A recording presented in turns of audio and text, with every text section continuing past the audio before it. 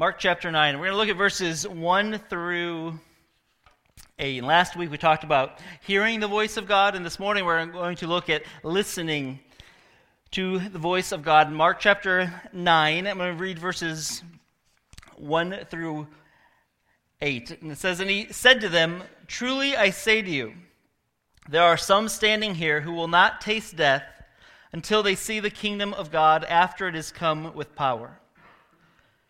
And after 6 days, Jesus took with him Peter and James and John and led them up a high mountain by themselves, and he was transfigured before them.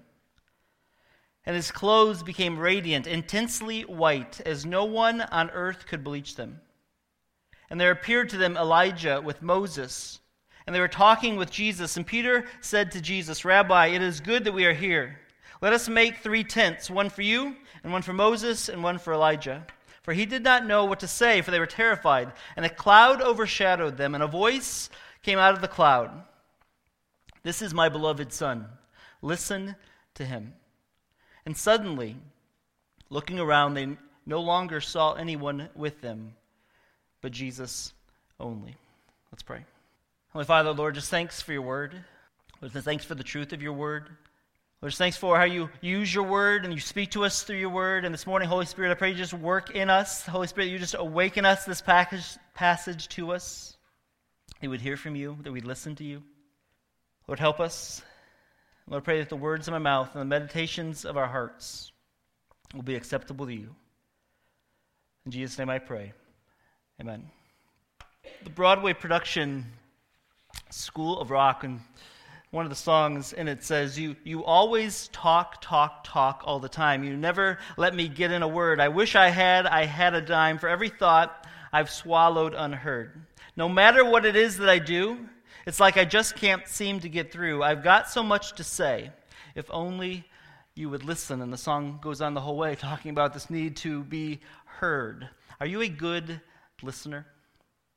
Are you a good listener in times of difficulty, in times of suffering?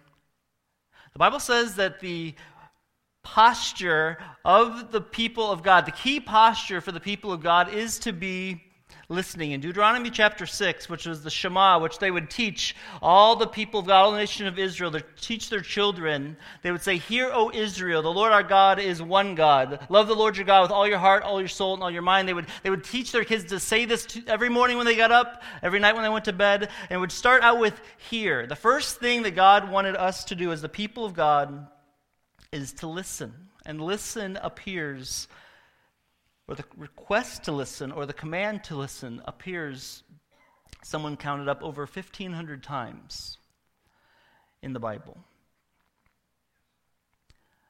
We aren't always good listeners, are we? It's hard to focus sometimes, even to listen. Why don't we listen? What are the reasons why we struggle often to listen? Adam McHugh, in his book, The Listening Life, put out 5, I think, really good reasons why we don't always listen really well. And the first one, he says we don't listen because it's just loud. We live in a very loud world. Right now, all of you have 6 different things running through your head. You're trying to listen. We live in such a loud world. Our phones are entertaining us. The computer's always out. There's just so much noise, so many different voices that are constantly being said to us. The world is a very loud place. I mean, years ago, people would ride for hours on end by themselves, and no one could contact them. And they had all this time just to be still and listen. It's not the case today. We live in a very loud world, which makes it hard for us to listen. We also don't listen because we're lonely. Lonely people, you would think, would listen more, but lonely people are lonely, so they want to talk. And we want to talk about what's going on with me and share what's going on with, well, here's what's happening with me. And we want to connect with people, but we can't. We talk more than we actually listen because we're lonely and we want to be heard. We don't listen because we're afraid to change. Because if you sit down with somebody who disagrees with you or has a different point of view than you, and you actually listen to them, you might have to change your view, or your view might get changed. We're not good listeners because we are afraid to change. We also aren't good listeners because we're very fragmented. We're always we never quite finish things. We'll start something, and then something else will take its place, or something else will consume us, or something else will consume us. So we constantly are trying to juggle all these different things. And we are struggling with a loud world filled with lonely people who are afraid to change in a fragmented society. That's our culture. That's the world that we swim in. That's the world that we live in. And in Mark chapter 9, an amazing things happen for the disciples. It's an amazing lesson on listening to some men who were struggling with very difficult news that they were just trying to grapple with. And we're going to look at it 3 ways: a grand scene, a grace word, and a grace guide. Why is there, though, really sometimes a fear for us in hearing the voice of God and really listening to the voice of God? If we're really serious about the idea of hearing the voice of God and think about what that actually means, we wouldn't be flippant about it. We wouldn't just take it for granted if we were really thinking about who God is, how God describes himself in Scripture, how he's revealed himself. And what the Bible says, that God always speaks first. He's always the first word. Genesis starts out with, in the beginning God, and God said. God always has spoken first. He always gets to speak first. And if he is who he says he is, when God speaks, there is in us, if we're serious about hearing the voice of God, a natural fear that we're going to have to deal with, because we can't control what God says to us. And God might call us and say to us some very hard things, which is what he did to the disciples in this Mark 8 and Mark 9. Sometimes the question isn't why can't I hear God's voice more? Really the question we have to answer is, why won't I hear God's voice more? Why won't I listen? Psalm 95 says, today if you hear his voice, do not harden your hearts. This is an unbelievable scene. Mark chapter 9, it's an unbelievable and grand scene. The situation is this: this is just past the high mark of the Gospel of Mark. In Mark chapter 8, Jesus has been with his disciples for years. He's walked around with them. He's talked with them. They've watched his life. They've seen what Jesus has done and accomplished, all the miracles that he's accomplished. And in verse 27 of Mark chapter 8, it says, and Jesus went on with his disciples to the villages of Caesarea Philippi, and on the way he asked his disciples, who do people say that I am? And they told him, John the Baptist. And others say Elijah, and others say one of the prophets. And then he asked them, but who do you say that I am? And Peter, answering for them, said, you are the Christ. And Jesus strictly charged him, tell no one about it. And then in verse 31 it says, and he began to teach them that the Son of Man must suffer many things and be rejected by the elders and the chief priests and the scribes and be killed, and after 3 days rise again. And then it says, and he said this very plainly. And Peter took him aside and began to rebuke him. But turning and seeing the disciples, he rebuked Peter and said, get behind me, Satan, for you are not setting your mind on the things of God, but on the things of man. And then Jesus went on to say, if you're going to follow me, if you're going to be one of my disciples, you have to take up your cross daily and follow me. And for those guys to hear the word cross horrified them. This is not at all what they were expecting. I mean, they'd read the Bible, the Old Testament, they'd read the Scriptures, they'd been waiting for the Messiah. Jesus comes, he does all the things that the Messiah is supposed to do. It's the high mark of the Gospel of Mark, and Jesus says, who do you say that I am? And they say, you are the Christ. They get it. And then Jesus tells them very plainly that he's going to have to die. And that if they want to follow him, they're going to have to die. And they are horrified by it, totally shaken. They're afraid. Their heads are spinning. They're unbelievably fragmented, and they're starting to feel very, very, very lonely. Did we make the right choice? Did we do the right thing? They need help.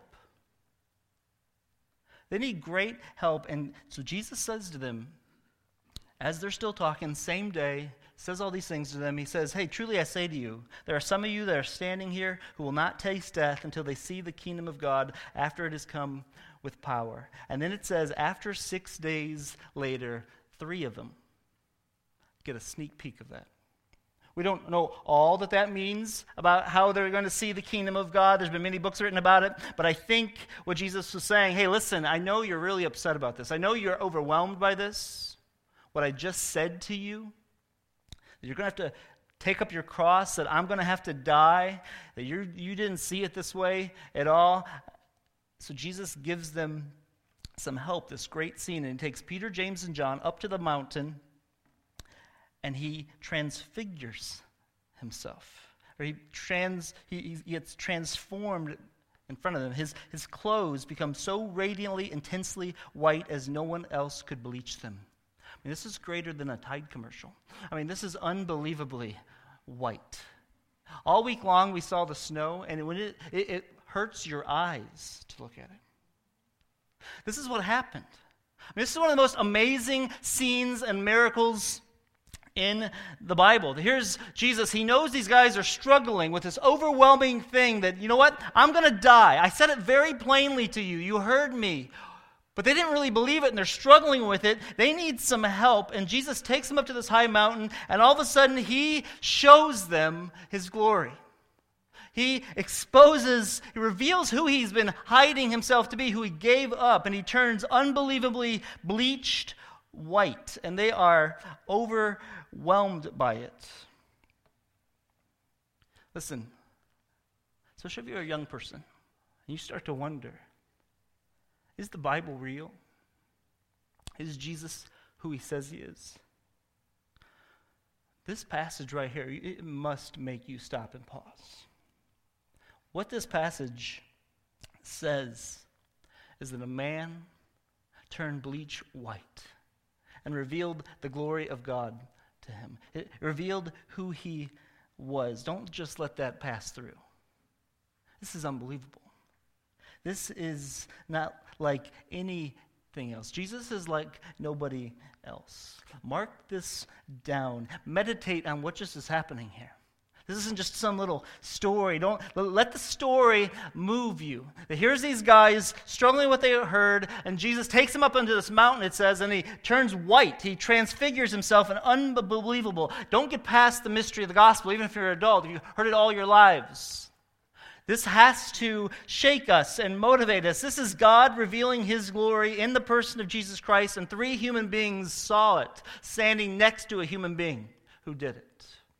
And in that process, they're standing there, they see this great thing, and Moses and Elijah come back. And there's Jesus all white, beaming white, filled with light. In the Old Testament, they would have known this. In the Old Testament, it says that God wraps himself in unbelievable light numerous times. They'd read the Old Testament, and here they are now with a person that they believe is the Messiah, and there's God standing there filled with light. They're getting it, and there's Moses, and there's Elijah, and they're talking about all these things, and they're seeing this, and Peter doesn't know what to do. He's scared to death, it says, and Peter says to Jesus, Jesus took them up there first of all to pray. And in Luke, when they talk about this, the disciples were asleep. Why were the disciples sleeping? Why did they have such a hard time with these moments? It's because what they were being told was terrifying to them. They had just been told that Jesus was going to die and that they're going to have to die. You ever, when you're just so struggling with a difficult time, what do you want to do? You want to sleep. It exhausts you. It wears you out. And I think that's what the situation was. They got up there. They are stressed out trying to figure all this out. They need some help. They can't even stay awake. They just want to sleep. Maybe it's not real. And all of a sudden they wake up to this unbelievable scene. Peter sees it and he splurts out. He just starts talking. He doesn't know what else to do. He says, and Peter said, Rabbi, it's a good thing that we're here. Let's make 3 tents, one for you, one for Moses, and one for Elijah. And we think that sounds ridiculous. It's not a ridiculous idea because Peter knew who these guys were. And in the Old Testament, Moses was part of the great Exodus. Elijah was part of an Exodus. And so he was thinking, hey, the kingdom of God is come. Let's just get this Exodus started now. We'll build some tabernacles. It's not a crazy idea. Peter knew his Bible. He thought he was doing something good. He was trying to understand something very difficult, and he wanted to instantly do things. But here's the problem with that. Trying to do things for God in place of listening to God is disobedience to God. They weren't supposed to do things. The natural reaction for us when we don't know what to do is to do something, isn't it? If you go to somebody's house and their spouse just died or their child just died and you're sitting down with them, nobody knows what to do, do they? We don't know how to sit and just listen to people in silence. Whenever that happens, what do people do? Can I get you some coffee? Can I make you some food? Can I get you the paper? Can I get your mail? Is there anything I can bring you? We want to do. That's our natural reaction. The great danger of that is Matthew chapter 7 says, again, some scary verses of Scripture. Matthew 7:21, Jesus says, not everyone who says to me, Lord, Lord, will enter the kingdom of heaven, but the one who does the will of my Father who is in heaven. On that day, many will say to me, Lord, Lord, did we not prophesy in your name, and cast out demons in your name, and do mighty works in your name? And then I will declare to them, I never knew you. Depart from me, you workers of lawlessness. There was a group of people who are going to just do things for God, and they never heard God. And God's going to say to them, depart from me. I never knew you. They didn't listen. So Peter splurts this thing out. And he doesn't know what to do. And in the process, while he's talking, Jesus standing there, they're all standing there. God the Father comes down, it says, and a cloud overshadows them. And a voice came out of the cloud and said, this is my beloved Son. Listen to him. Listening was the grace word that they needed to hear. They didn't know what to do. They didn't know what the situation was going. And the Father comes down and says, let me give you what you need, Peter. Listen. Listen to him. It's a grace word because it said we're called to listen to Jesus. It tells us who we're supposed to listen to. And it tells us how we're supposed to listen to him. Listen to him. Not all the other noises that you hear, not all the chatter that you got going on in your head, not all the confusion of this past week or the past month of your life, or wondering if you did the right thing, if you made the right choice, are you where you're supposed to be. All the chatter that runs through our heads, Peter had running through his head, and the Father said, just focus on Jesus, listen to him, and follow him. Because who you listen to unbelievably matters, doesn't it? Someone said the sort of people we become is in large part determined by the voices that we choose to listen to. And so the question for us is not, will I listen? Because we listen all the time. You've heard noise all week long. You've heard people talk all week long. You've heard things said all week long. The question for us, and the same question for Peter, is not, will I listen? He was going to listen to somebody. Peter was either going to say, no, I'm going to build some tents, this is the way it should be done, and listen to himself, or he was going to listen to God the Father who said, stop and just listen to Jesus. He was going to listen to somebody. And who we listen to absolutely matters. And the question is, what voice will you listen to? And how will you listen to it? And he gives us, I think, through this whole passage, a grace guide on how we are called to listen to God. And Jesus, the Father says, this is my beloved Son, listen to him. He's the Word who is given us through the Word.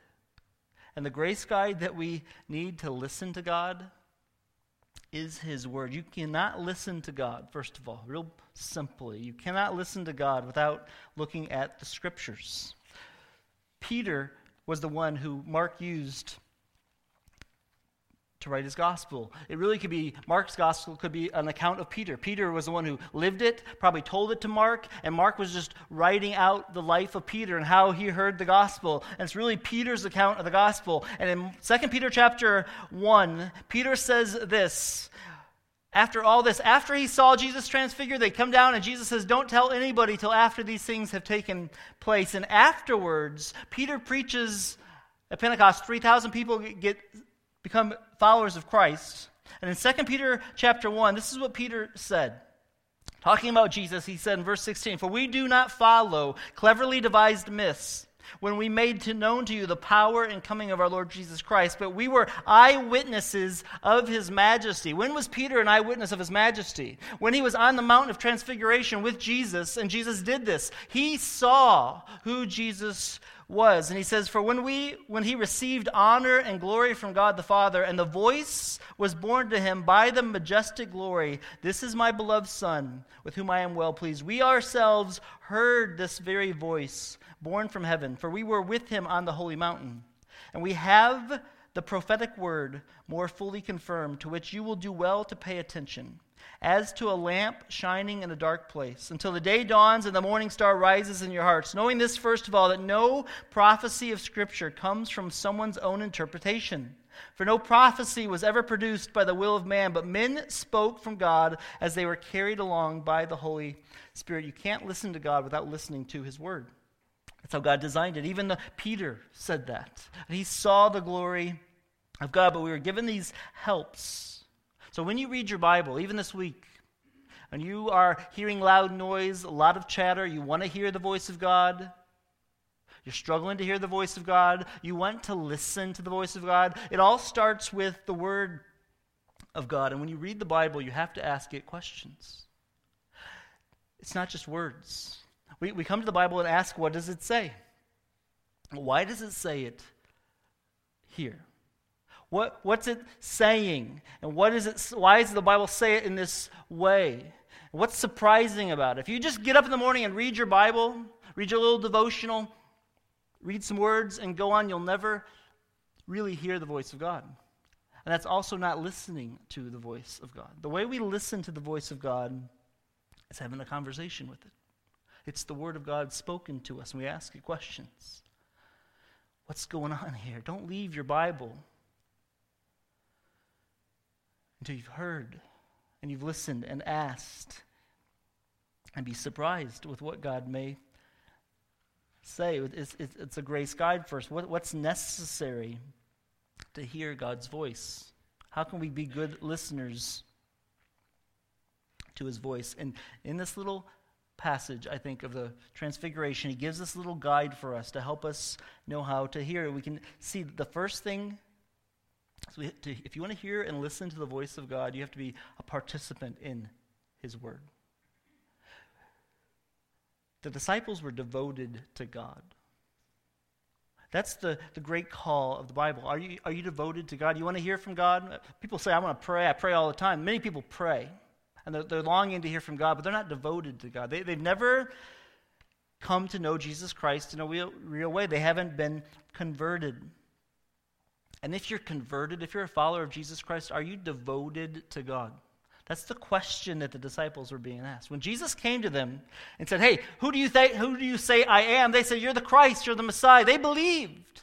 And then Jesus said, "Hey, if you're going to be a follower of me, you got to take up your cross and follow me." And that's the thing that they stumble over. How could the Messiah have to suffer? That's why to the Jews, this was a great stumbling block, and they were totally stumped by this. And the only way for God to help them overcome that was he had to physically reveal to him their glory, but he did it to people, Peter, James, and John, his deep inner circle, who were devoted to God. They were willing to pay the price, and all three of them did.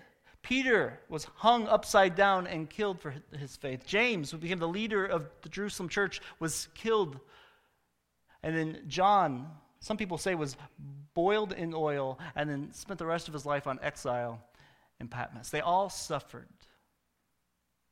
They all suffered and took up their cross, but they were participants in it. And then we have to have the right pace. We just go through two things too fast. That was Peter's problem. He sees this unbelievable scene, and what does he do? He instantly has to jump up and do something. He's way out of control. He's thinking the mile a minute. He's trying to figure out what he's supposed to do next. And what God calls us to do, if you want to hear God's voice, listen, if you really want to hear God's voice, we got to slow down our pace. It's so difficult, but you got to slow down your pace and calm yourself down enough to hear God speak. And then they practice his presence. That's what they were in the presence of God, which helped them understand. But then they did it purposefully. There was a purpose for all this, an absolute purpose that they were given. They were given this amazing scene so eventually they could share it with us, but so it could sustain them for the purpose of their life. Which means if you want to hear God speak, it doesn't happen sitting around in your little private area all quiet for 6 hours a day, and that's how you think, I'll never be able to hear from God. I can't slow down that much. Hearing from God happens by people who are participants at a pace where they're willing to listen, and they're practicing daily the presence of God for this purpose. They're like Samuel, when Samuel was called by God, and he says, "Speak, Lord, for your servant hears." Speak, Lord, for your servant hears. You can do that standing up while you're teaching a class of complete chaos, and you're trying to think, what am I doing with my life? How is this going to work out? Am I making any impact whatsoever? You can still be absolutely hearing the voice of God by saying, "Speak, Lord, for your servant hears." What do you want me to say to these kids today? How do you want me to teach them today? Follow the still small voice of the prompting of the Holy Spirit. Or if you're at work in a very busy factory and very noisy, you can still practice the presence of God and hear God speak to you by saying, "Speak, Lord, for your servant hears." What is it in this scene right now you want from me? How should I respond? And consciously think about this. It's possible. There's a great man named Brother Lawrence who was, a couple hundred years ago, he lived as a monk, and he was a big, tall, lanky, just clumsy guy. And he was absolutely clumsy. He was just a mess, a monk. True story. But what he did was he practiced the presence of God. He wrote a book. They compiled his life afterwards, and it's called Practicing the Presence of God. And he chose to live his life in the monastery, in the kitchen, cleaning pots and pans. And he cleaned, and he cleaned, and he cleaned. But what people said about him was he was so in tune with the voice of God, because he practiced even in the clanking of the pans to hear God and to listen purposely for the voice of God. You got to participate. You got to slow down our pace. We got to practice his presence and just pray. I promise you, pray as you go through your day. As you think about it, "Lord, speak, for your servant hears." And the most noisy, difficult situations, start practicing that and see if the Holy Spirit doesn't prompt you. And you follow that prompting in obedience. It's a great guide. It's a grace guide. But the reason it's a grace guide is because we have a great guide through it. It closes with, after all this unbelievable, I can't even describe, unbelievable scenes. So you need to go home and meditate and think about what this picture is of human beings seeing this sign. And it says, "And suddenly," after it's all done, "and suddenly, looking around, they no longer saw anyone with them, but Jesus only." You ever been with somebody who knew where they were going and you didn't know where you were going? And it's chaotic. We went to New York for a mission trip a few years ago. I'd never been to New York City before. We were in a bus going, and it was massive to see New York City. It made Chicago look like Salmonok. And this guy took the bus in there. We ended up somewhere. My only thought was, well, I'm glad he knew where he was going, because I had no idea where I was. Could never have found my place there, but we followed the bus driver. And at the end of this, it says, "No longer they saw anyone but Jesus only." This was an unbelievable scene of grace. When God comes to speak to us, God came to Adam and Eve in the Garden of Eden, and he said to them, "Where are you?" And some people could take that and say, well, God comes down to talk with them. They've rebelled. They ran off hiding. And God comes down and says, where are you? He didn't say that in a cruel way. God said that in a very lovingly way. Where are you? And when Jesus said to them, who do you say that I am?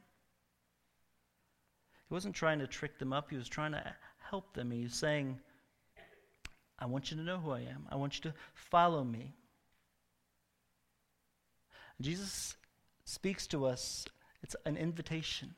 It's an invitation to follow a guide who's gone through everything that we are going to go through and worse. He sympathizes with us. He knows the chaos of life. He understands our difficulties. And he says, my sheep hear my voice and I know them.